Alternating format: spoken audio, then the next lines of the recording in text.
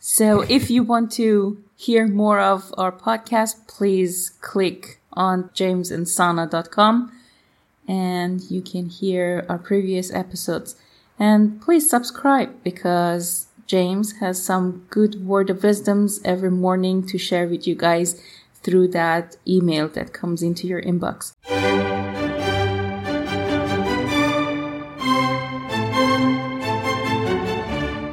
So I'm good. And I've got like an iPhone and a computer screen staring at me. It's like all this technology is staring at me.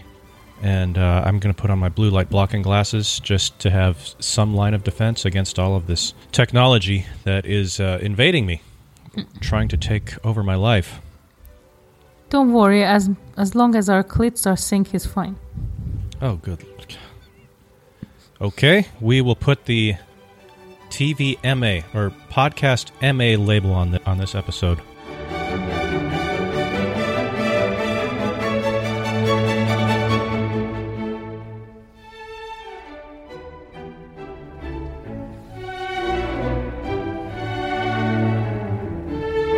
This is from one of my associates on Facebook.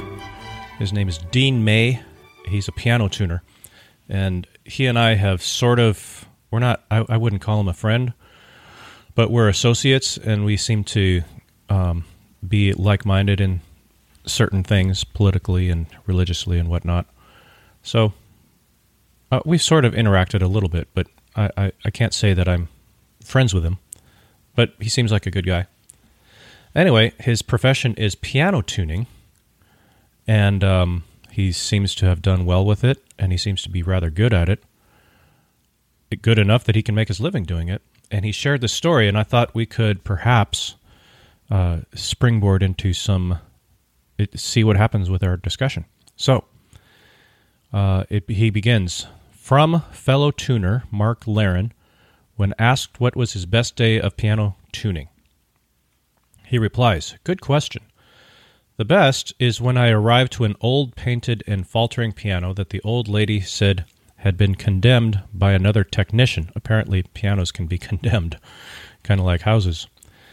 Her kids offered to buy her a keyboard, but she refused. I queried further into who might have done this quite amateur painting of the piano. She then told me that she and her late husband did it together when they were young. I then asked her if the kids were missing the point about her needing any keyboard versus this piano. She told me I was right. I told her the other technician was not wrong, though, given the circumstances, I would see what I could do. After finding the loud, annoying rattle was a caster vibrating on a coaster, I got into it. Apparently those are piano technician technical terms. So he found something that could possibly fix the issue.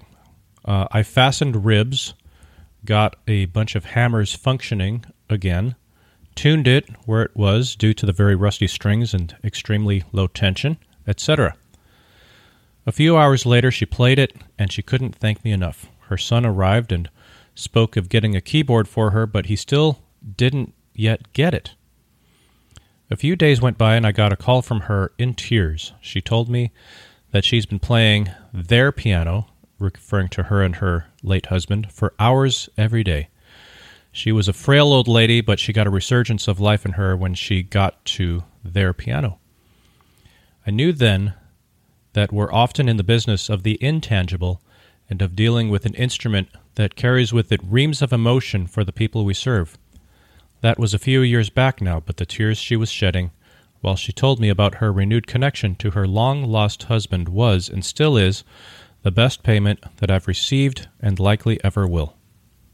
So he, of course, got paid for his services in U.S. dollars, but the payment, in his mind, was that he had really touched this frail old lady, that she felt a resurgence of life. She was just kind of existing and getting this piano to a point where it could be functional again. Really served a really cool purpose. I thought that was really interesting. Both how our payment for things isn't always in money. Of course, we need money to get by, to pay for things. But oftentimes we're in the people business, not just the podcasting business or this business or the education business. We're really serving people. And Sana is she's so taken by this story that it has left her speechless. Wow. Honey, I really moved you. appreciate I really appreciate the story. It's true. Okay. Well, that concludes today's episode of Bavojdan. Go to our website so you can unsubscribe. As our esteemed colleague Basmati Masalacharya said. Are you going to stop it here? No. I'm hoping that you can say something and contribute to the show. So, honey, what was the moral of the story? I just said the moral of the story. The moral of the story is that we are in the people business, no matter what business we're in. Unless you work for the government, then you're in the government business. But even then, I don't know. Isn't it government supposed to work for people? Yeah, supposed to.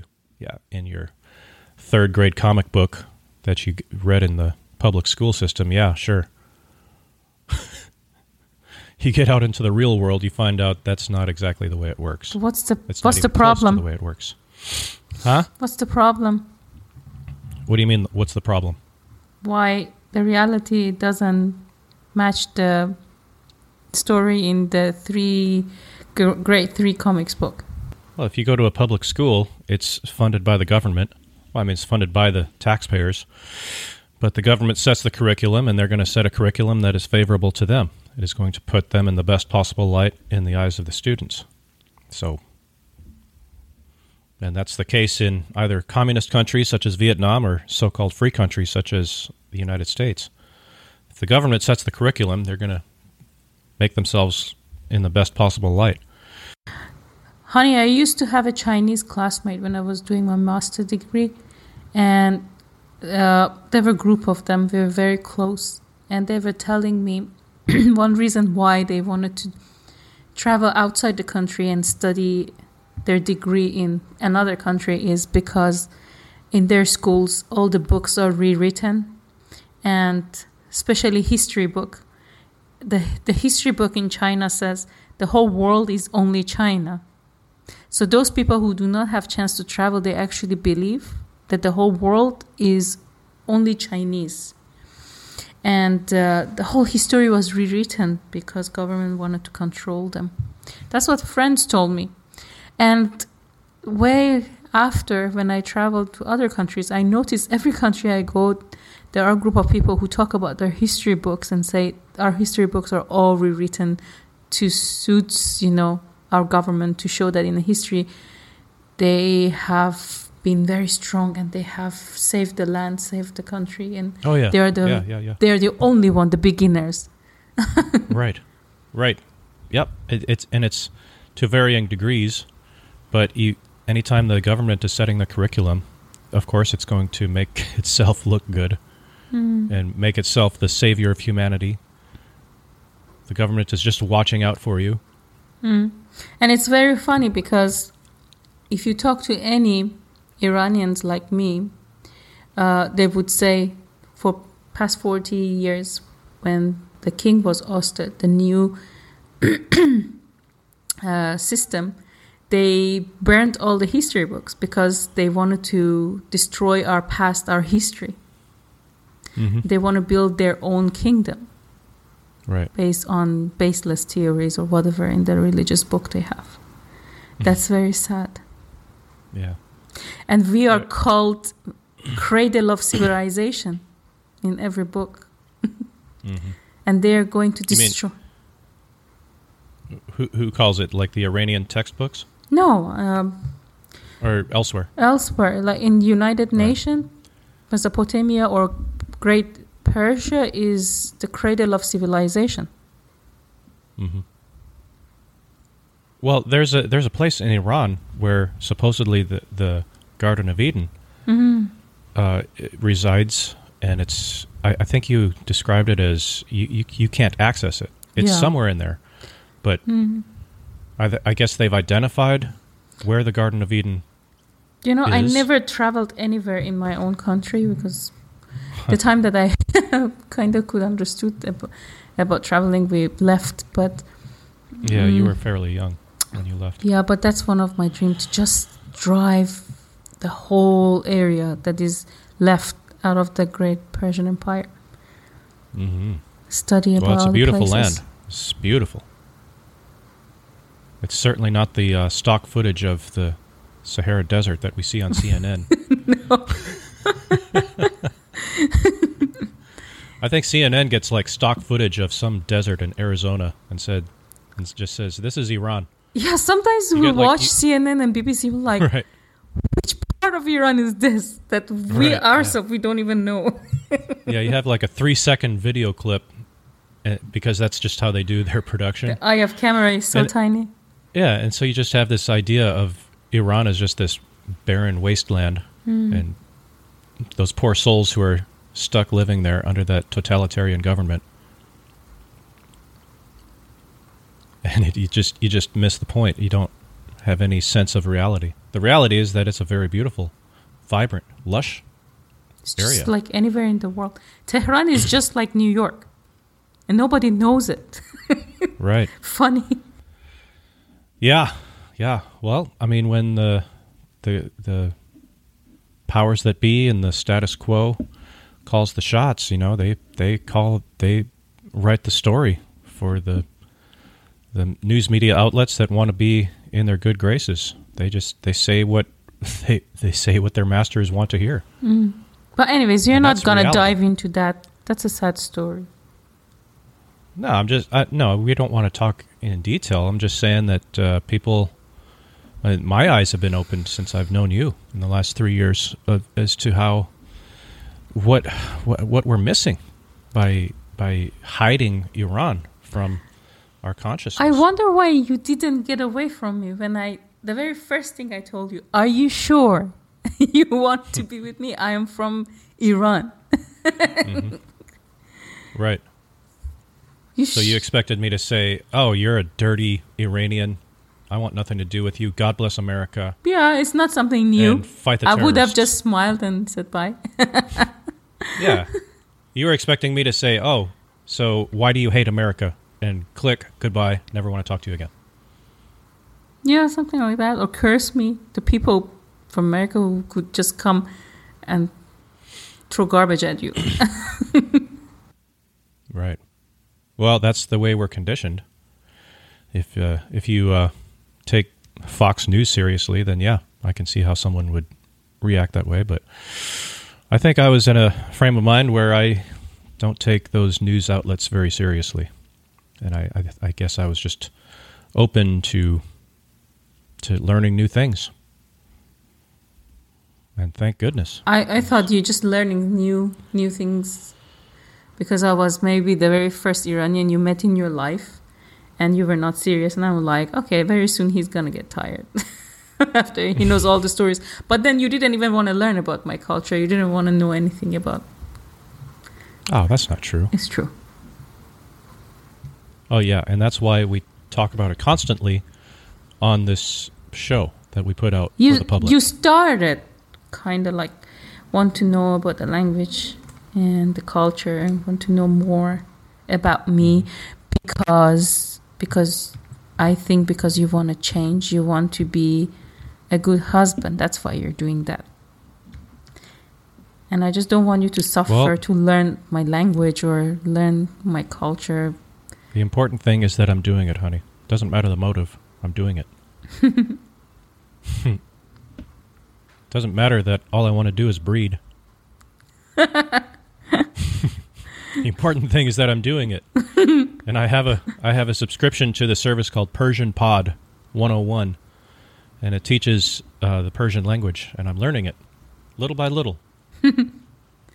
So don't worry, honey. When I come there, we will go to Shab-e-Sher, means night of poetry, and you're gonna meet a lot of Persians, Iranians. yeah, Great. Many of That's them from before Shah or King who came to states. And they have a lot of valuable things to share. Can't wait. Like you're saying that you expected me to just hang up right away when you said that you're from Iran. That never crossed my mind to, like, I was never ever thought that I would not talk to someone because of their nationality, especially if they're from Iran, because they're in the shit list of the American government. If anything, that would be motivation for me, because I have my issues with the American government. That was, if anything, it was motivating for me to get to know this person a little better. And plus, if America has time and energy to fight with a country, probably that other country have of the same power as them. Otherwise, why they want to waste it? If not why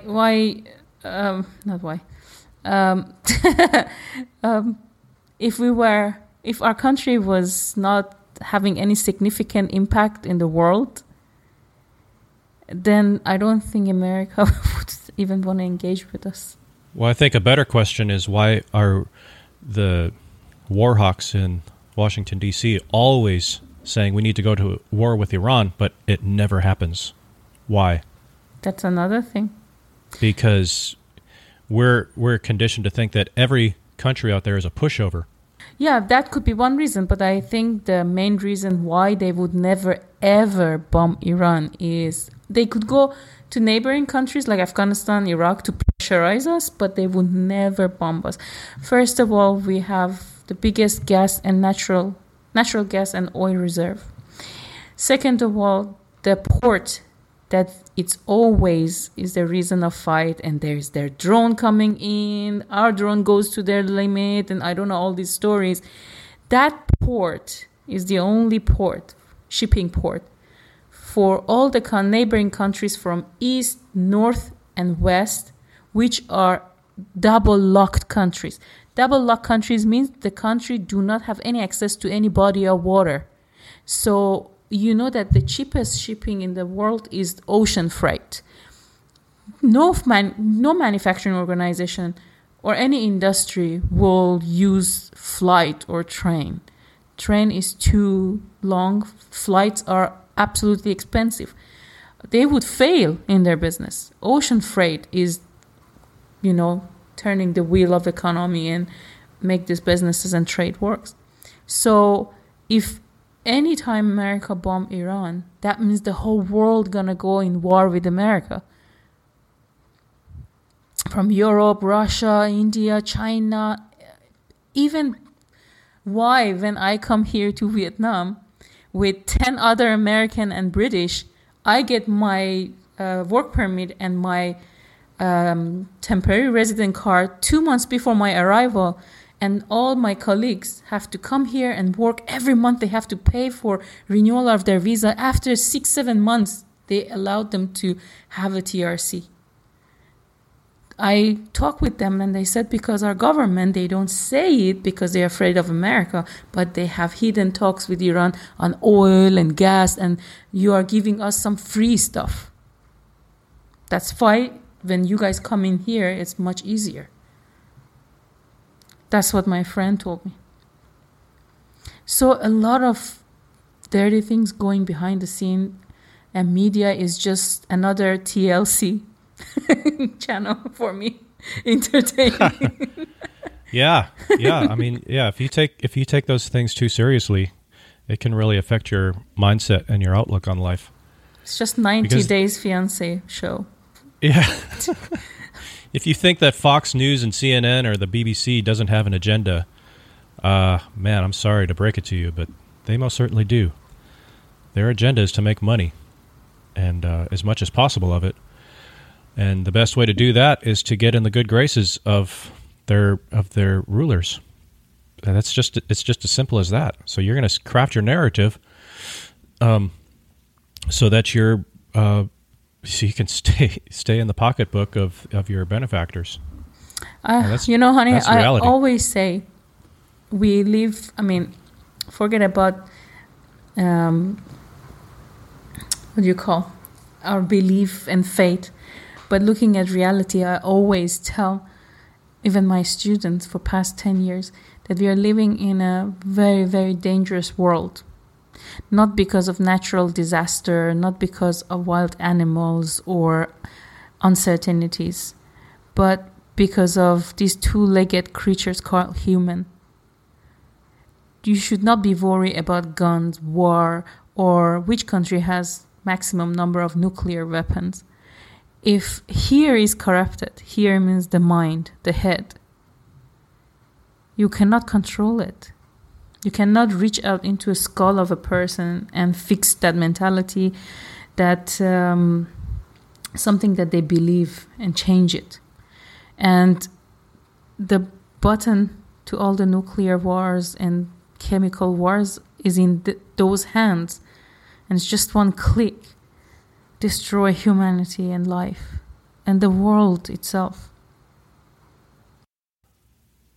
No, I agree. Guns don't kill people. People kill people. The old saying goes. So, I mean, if you take away people's guns, if someone wants to do harm to someone else, they're going to do it, whether they have a gun or not. They found a way to do so before guns existed, and guns maybe make it a little bit more convenient, or kind of takes the human element out of it to some degree, but it's still a person pulling the trigger. Mm-hmm. That's why when we talked last time in our previous podcast, when we talked about Fred, I think we, and maybe me and you, we should be so strong in our mind that those small things should not make us angry. For me, people spitting at me, cursing me, and even cause some trouble that maybe deprive me from my opportunities in this world, I still, like you said, maybe I grieve over it a week maximum, and I hold grasp of it and move on. Right. Because I always look at a very, very big picture, you know. Yeah. One more thing I just remembered.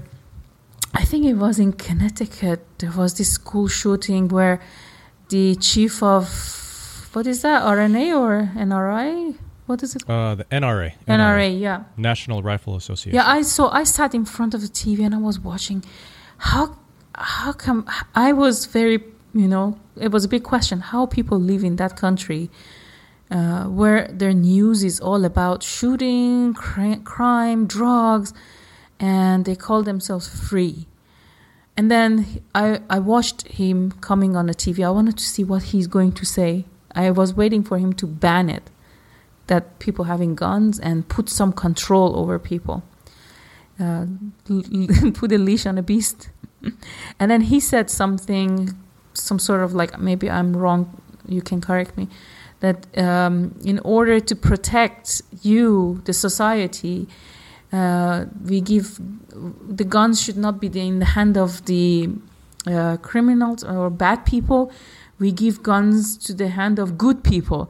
And I was like, with my mouth, eyes, nose, everything open. I'm like, wow. So this chief director or whatever knows who are the good people, because I am I'm now like how many years old, and I'm trying to find some good people that I can trust. And he's talking about he knows good people and he give them gun. I think that statement itself was absurd. No basis. I mean, anybody you give something to them, right? A weapon. And if for any chance, any second, they feel unsafe, they use it to defend themselves. So any bad or good guy can become bad and use the weapon on innocent. I think I understand where you're coming from. I think that you're right. It's a very dangerous thing, and if it's in the hands of someone who's untrained, not just in how to actually work the gun, but if they just have an undisciplined mind and an undisciplined outlook on life in general, yes, it's extremely dangerous. A gun that is in the hands of someone who is well-grounded in life, who understands the concept of self-defense, who takes the sanctity of life seriously, and understands the consequences of their actions when they pull that trigger, it depends on the person holding it. The guns don't just fire themselves. If the person is mentally unstable or is got issues going upstairs, or if they're just not, if they don't understand how to take life seriously, yeah, it's dangerous. And even a so-called good person who doesn't really intend harm to someone, this person can they'll react to a certain situation. Something gets out of hand, and something that might end in a fist fight at worst, well, it ends in someone losing their life, and it's tragic. But the answer is not to just take guns away from people, so-called good people or bad people, because someone's going to have guns either way. So I wasn't exactly sure how that story about the piano tuning was going to turn into a conversation. I had no idea what would come of it, but it turned into this discussion about weapons and what else did we talk about? It certainly wasn't about piano tuning. But it was connected. Being in the people business. Yeah, but it's connected to the story. It came out of your story somehow. It led to these next topics. Right. It wasn't directly connected to it, but it led naturally because of our own inclinations and our own thought processes. And I'll bet Dean May, from what I know about him on my interactions with him on Facebook, he'd be pleased to know that this discussion went the direction it went, because he's a straight shooter, to use that term. He just tells it like it is, the way he sees it, and I think we did him proud by this discussion going the way it did from that story he shared. Okay, Dean, if you're hearing this, we would love to have you on our show. Yeah, we should. To hear your commentaries. He seems like a good guy. He's a motorcycle enthusiast. Oh, wow. We should invite him to Vietnam. Okay. I'll see if he wants to get on the next flight. In Vietnam, it's very popular. People come here to just go on the borders of what is called Mekong River. All the Delta countries, Laos, Cambodia, Myanmar, with motorbike.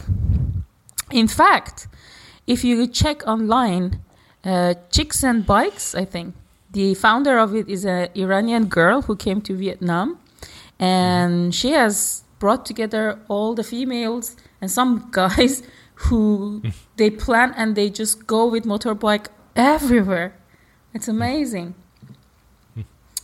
Yeah, her name is Sarir Afshin. Afshin, okay. I think, or Sarir. Chicks and Bikes, huh? Yeah. Oh. Well, that's somebody we could interview for the show someday. Yeah, sure. I can talk to her. Yeah, let's do it. Sure. Next time I'm over there, we'll make it happen. Yes, we can go in-person interview. Yeah, we will go to Hanoi to see her, and you will see another Iranian woman who is activist, strong, and activist. Yeah, she is definitely very strong. Okay. Girl, she brought together all the nationalities, and she is controlling them, like basketball rolling on her finger. Right. And she's younger than me. Uh-huh. I don't know. I forgot how old is she, but she's a bit younger than me. All right. Mm-hmm. All right. Well, we have reached the point of our conversation where it is time to sign off, and I'm going to let you do the honors this time, sweetheart. Yep. You're on. Do it. The camera's rolling. Funny faces are not going to save you, sweetheart. Give us the call to action. Sana is like scared to death of giving the call to action for the episode. She's like, I can't even tell you what she's doing to get out of this, but all you have to say is what I say. What should I say? Just say what I say to end an episode, honey. Thank you for tuning in. listening to my boring husband talking about piano and guns. I don't know what's the relation between these two, but we are going to come back again with much more interesting topics and exciting times together. To learn more about us, go to jamesandsana.com.